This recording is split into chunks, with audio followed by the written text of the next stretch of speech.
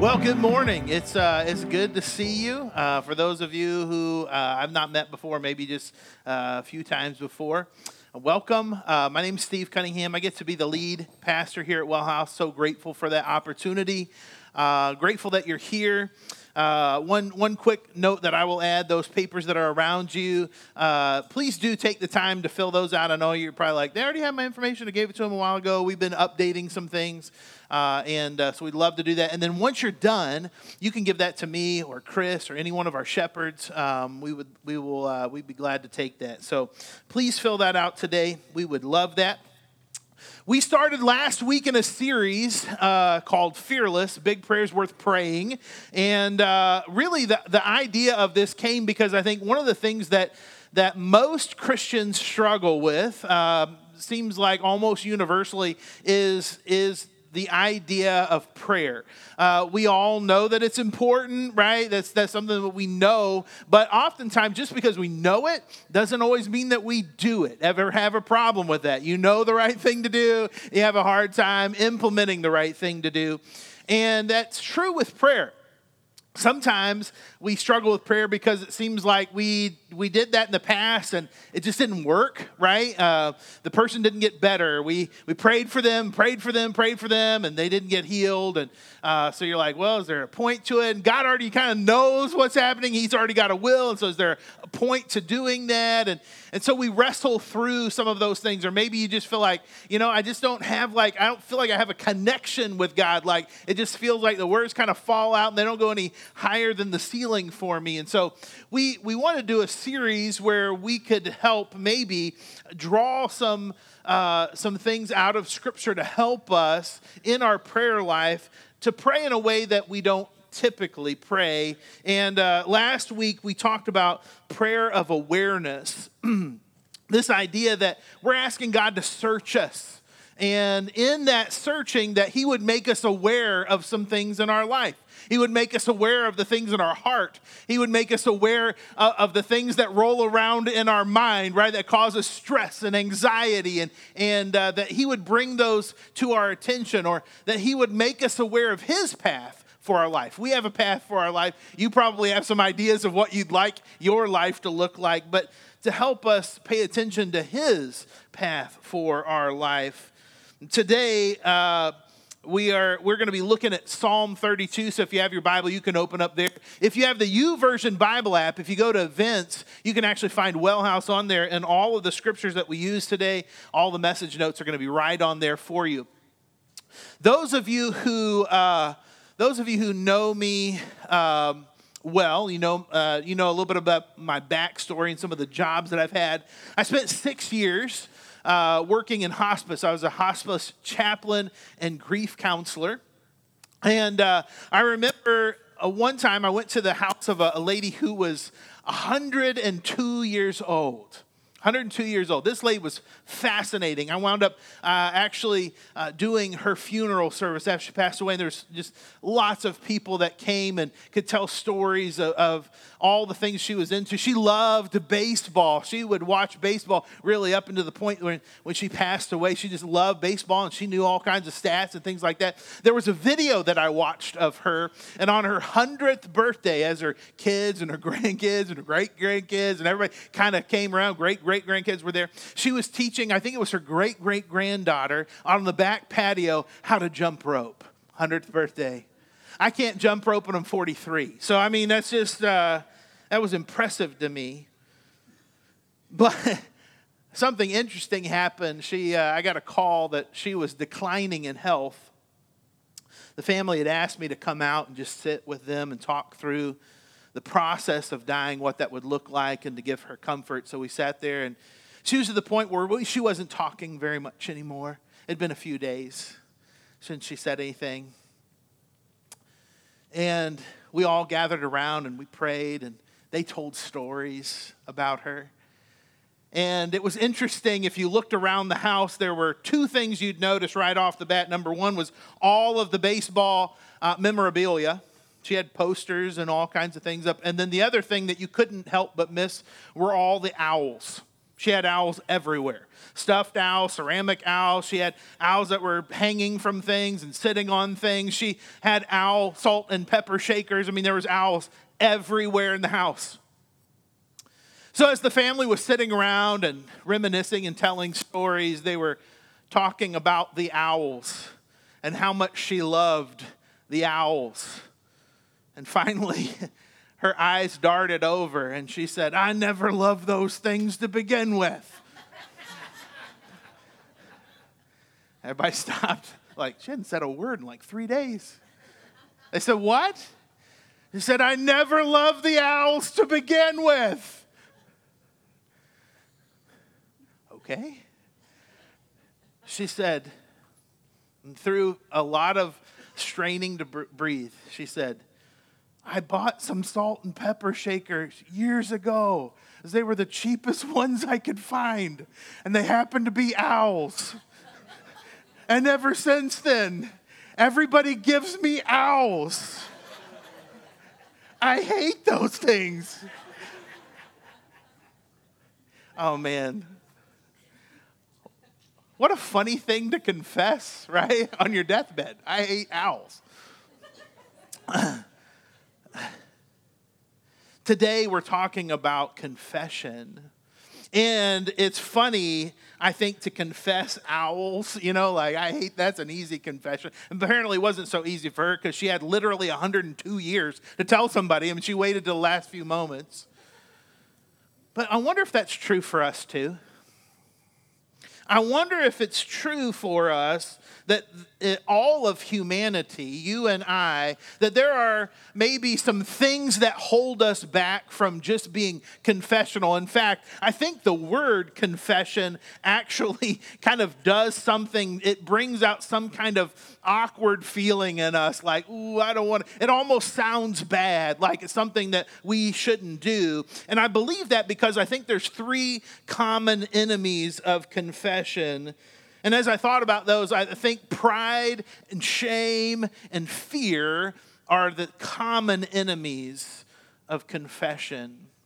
Because while I can laugh about the owl story, I can tell you multiple, dozens, if not hundreds of stories of people who've held things in for a long time. And it was because one of those 3 or all of those 3 things were weighing so heavy on them that they finally had to tell somebody something that they never wanted to tell. They never felt like they could tell anybody else.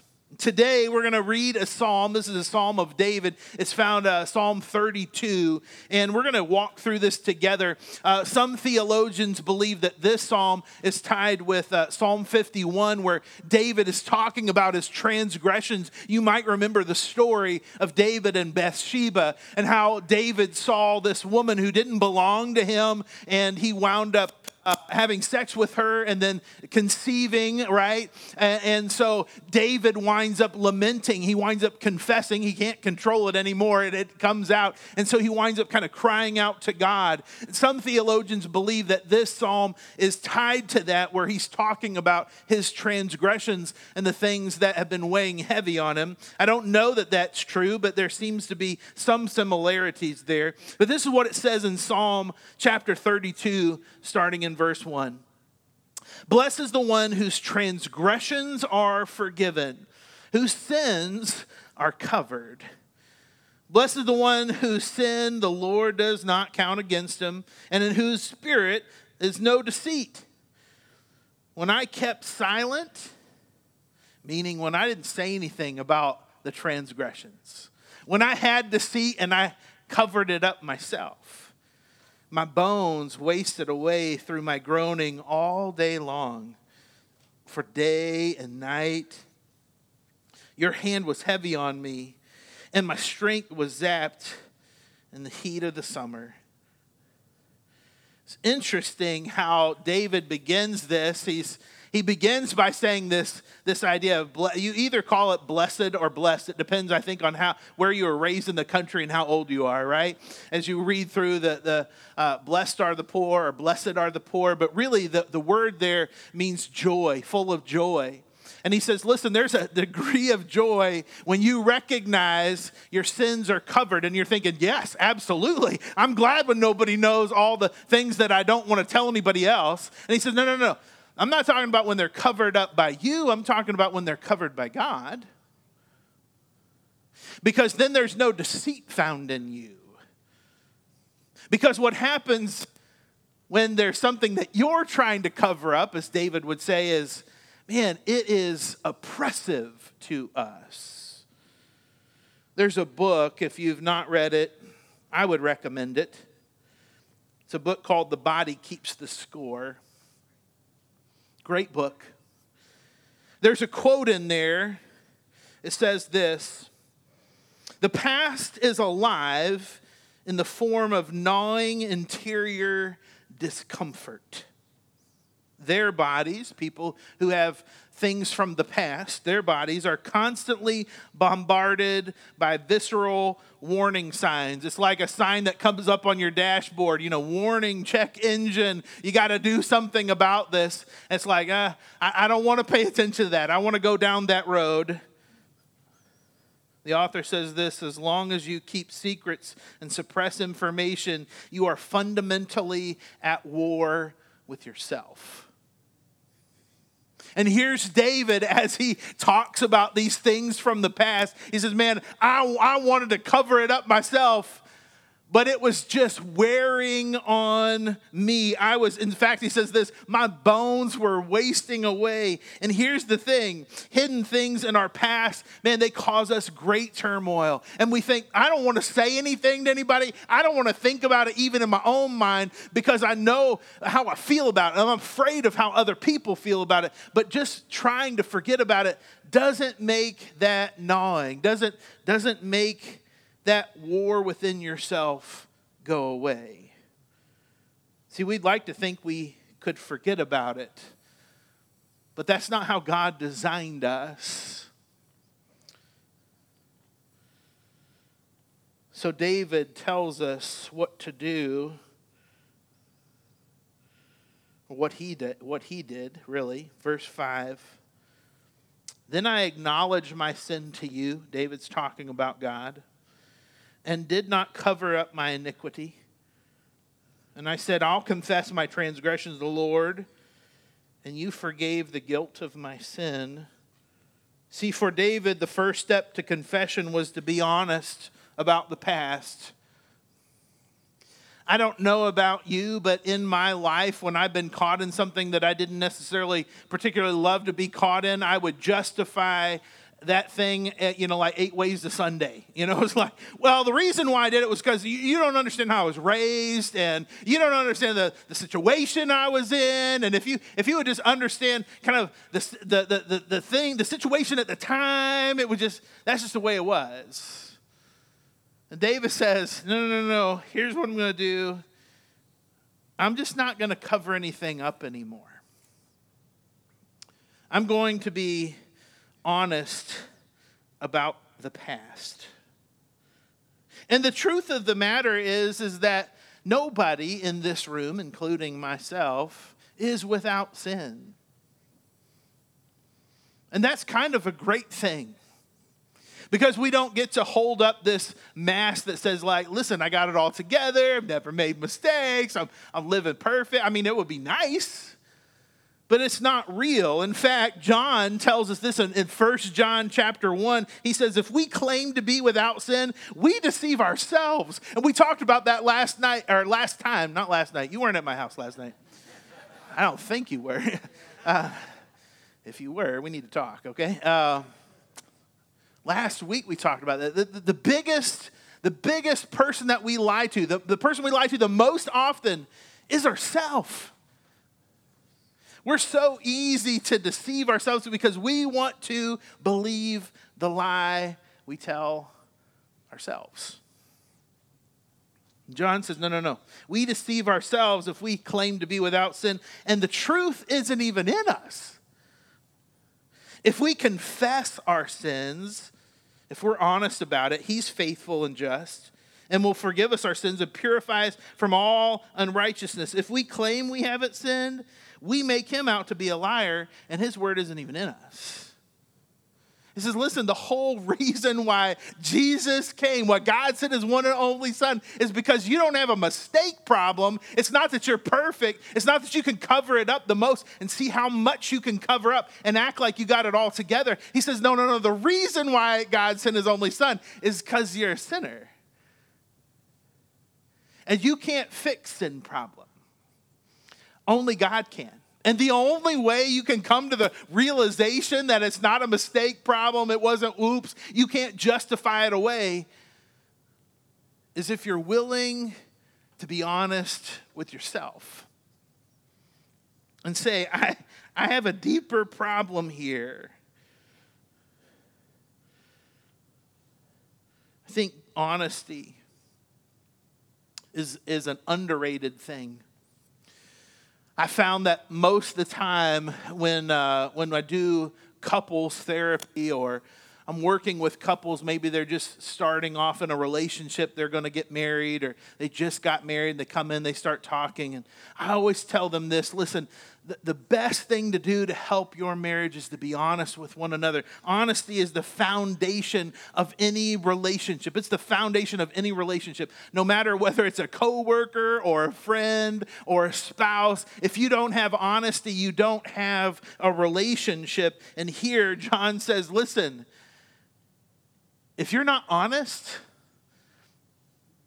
there's no truth in you. If you're not honest with yourself about what's going on even with you, like, you don't have a relationship with God. Honesty is the foundation of this relationship. And I think it goes back to, I think our need for that, for not being honest, goes back to those three common enemies of confession. Shame and fear. This idea that we're afraid that somebody's going to think ill of us, or we're just so ashamed of some of the things that are in our past, or we have pride issues that are coming out. And so we typically try to put on a mask, or we cover things up on our own, but David reminds us that we can't do that. We can't get away from the oppression of those three things. Even if nobody knows our past, they're inside dwelling with us. And so sometimes we have to come to the recognition that saving faith won't save you from your shame. We can kind of get together, you've probably been there before, or maybe you've done this before. You fought with your spouse, or you fought with your kids, or you fought with your family the entire way to church. And then as soon as you get out of the car and you walk in the door and says, hey, it's good to see you. How have you been? You're like, we're good. And you go to sit down, you're like, don't you say a word. Just wait till we leave. I'm not talking to you again, But here I will. Because we love to say face. But have you ever noticed that saving face doesn't save you from the shame? It doesn't save you from the fear of being found out. It doesn't save you from the crushing weight of pride in your life. See, you need something much deeper than that. And that's what David begins to write about. Verse 6. He confesses in verse 5, and then he says, verse 6, therefore, because I confessed all of this, and because God so richly gave me grace, therefore, because of that, let all the faithful pray to you while you may be found. Or let all the faithful, really, the better translation is, and find you faithful. Let all the faithful confess to you and find that you're faithful in giving grace and you're faithful in forgiving. Surely the rising of the mighty waters will not reach them. You are my hiding place. You will protect me from trouble and surround me with songs of deliverance.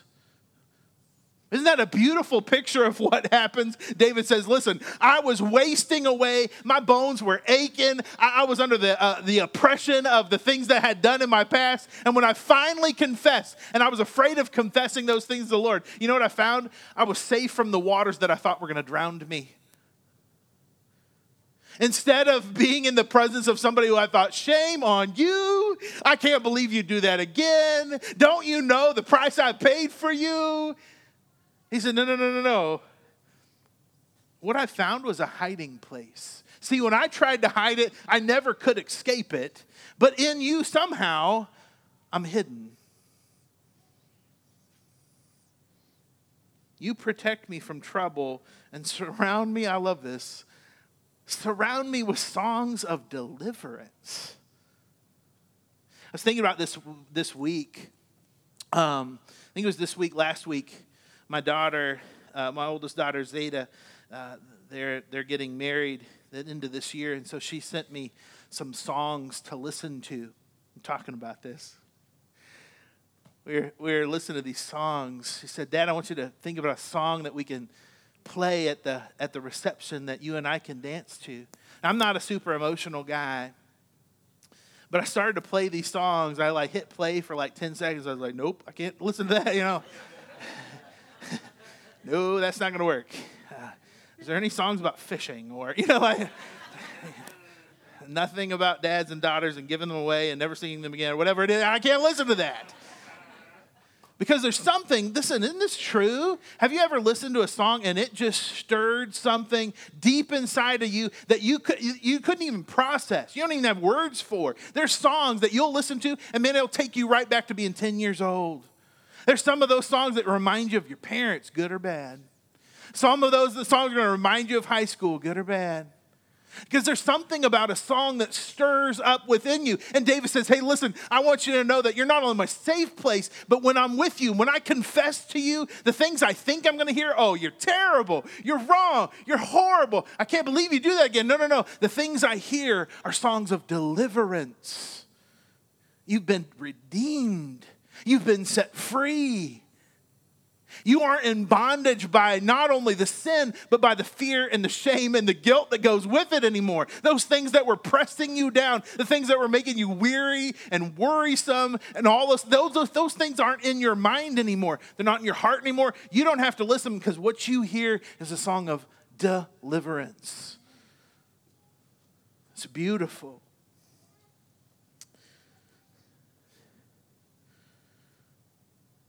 Think about Adam and Eve in the garden.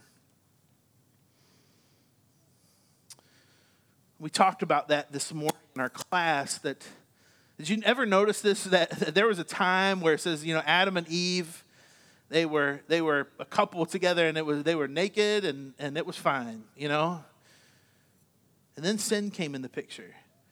It was like not naked and fine anymore. The Bible says this, that they ate the fruit, sin enters the picture, and the first thing that they do is cover up. As they feel ashamed. Sin enters the picture, and it ruins that for us.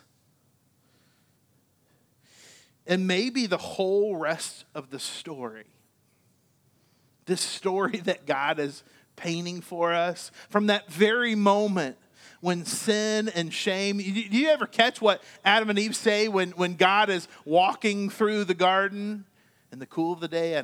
That apparently doesn't happen here in the summers. There is no cool of the day. They hid from God. They're afraid. And in fact, that fear comes out. He says, why are you hiding? He says, we recognized that we were vulnerable and we were afraid. And I wonder if you and I don't have more in common with Adam and Eve than we think. I wonder if there's some parts of our life that because of the situations we've been in, we put ourselves in, we found ourselves in, some of the things that we've done and we said in the past, we try to leave it in the past, but it never really stays in the past as much as we'd love for it to stay in the past. It's like, I'm going to keep my distance from God because I don't want him too close because it feels uncomfortable, like he's going to expose everything that there is and make me feel bad about it. When he already knows. And he wants so much to be your hiding place and to sing over you, not songs of condemnation, but the songs of deliverance. Last of all, David goes on and he says this, I'll instruct you. This is God speaking now to David. I'll instruct you and I'll teach you in the way that you should go, and I'll counsel you with my loving eye on you. I remember growing up in Sunday school, and they always had a picture of Jesus in the room. Did you grow up like that too? And it was the watchful eye of Christ. Scared the bejesus out of me, right? It was effective. I don't know if it was good or healthy.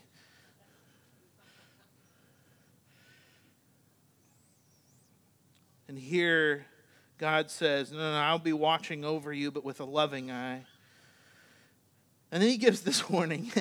Don't be like the horse or mule, which have no understanding, but must be controlled by a bit or bridle, or they won't come to you.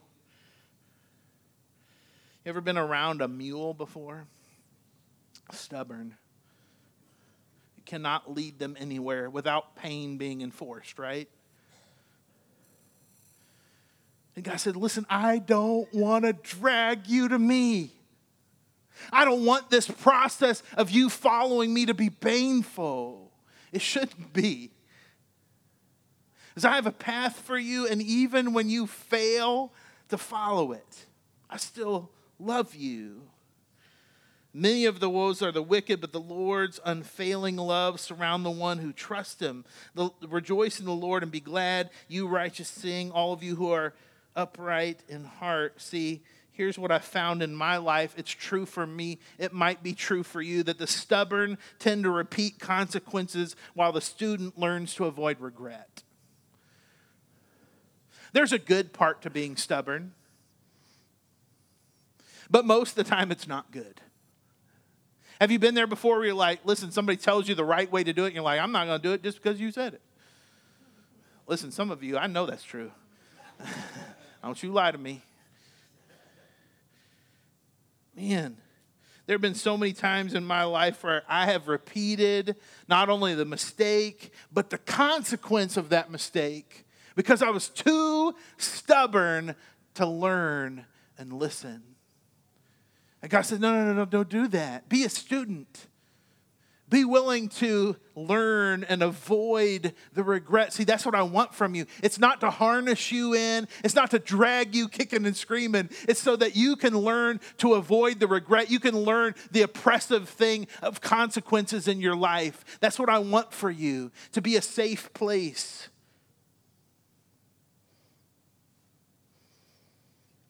My question for you today is this. What have you learned from your past? What have you learned from your past? Do you hate the consequences of sin? Or do you hate sin?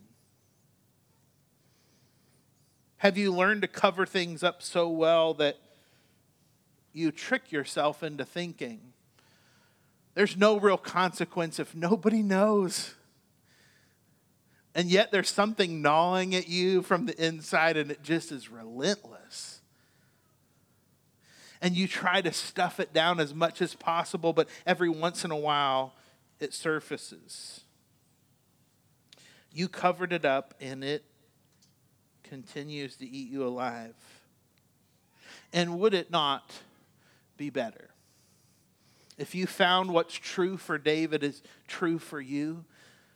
That you can confess something to your Father who loves you and who already knows and who longs to hold you and be your safe place and remind you that no matter what path you took, whether it was 10 days ago or 10 years ago, whether it was you currently or you describe it as a completely different person, He wants to sing over you this song of deliverance. In just a moment, we get to take communion, the Eucharist, Lord's Supper. You might have heard it called a number of different things, but it's really this representation of how much God loves you and how much we need him. So he didn't send his son because we have it all together, or we can at least appear to have it all together. He sent his son because you and I, we need him. And he's our safe place. It's a time where we get to gather around a table. We confess that none of us in here are perfect. And yet he loves us anyway. The table's a reminder of God's graciousness to us. Not to hold it over us or pull us in like some old mule, but to pull us in like a child. And to say, no matter what or where you've been, I love you. So, today, whatever the past, whatever things have been gnawing at you that you have tried so desperately to forget, get over, move past, may you find freedom in confession to God, to be honest. And in that, may the Lord bless you and keep you. May the Lord make his face shine on you and give you peace. Now to him who is able to keep you from falling and present you before his glorious presence without fault and with tremendous joy. May you be swept away in God's love for you and truly transformed through the Holy Spirit's power within you. Thanks be to the only God, our Savior, who is unparalleled and unchanging, who is matchless and merciful, who is supreme and sufficient, who is before all things. And he's through all things. And he's in all things, both now and forever. Amen. You're dismissed at the table.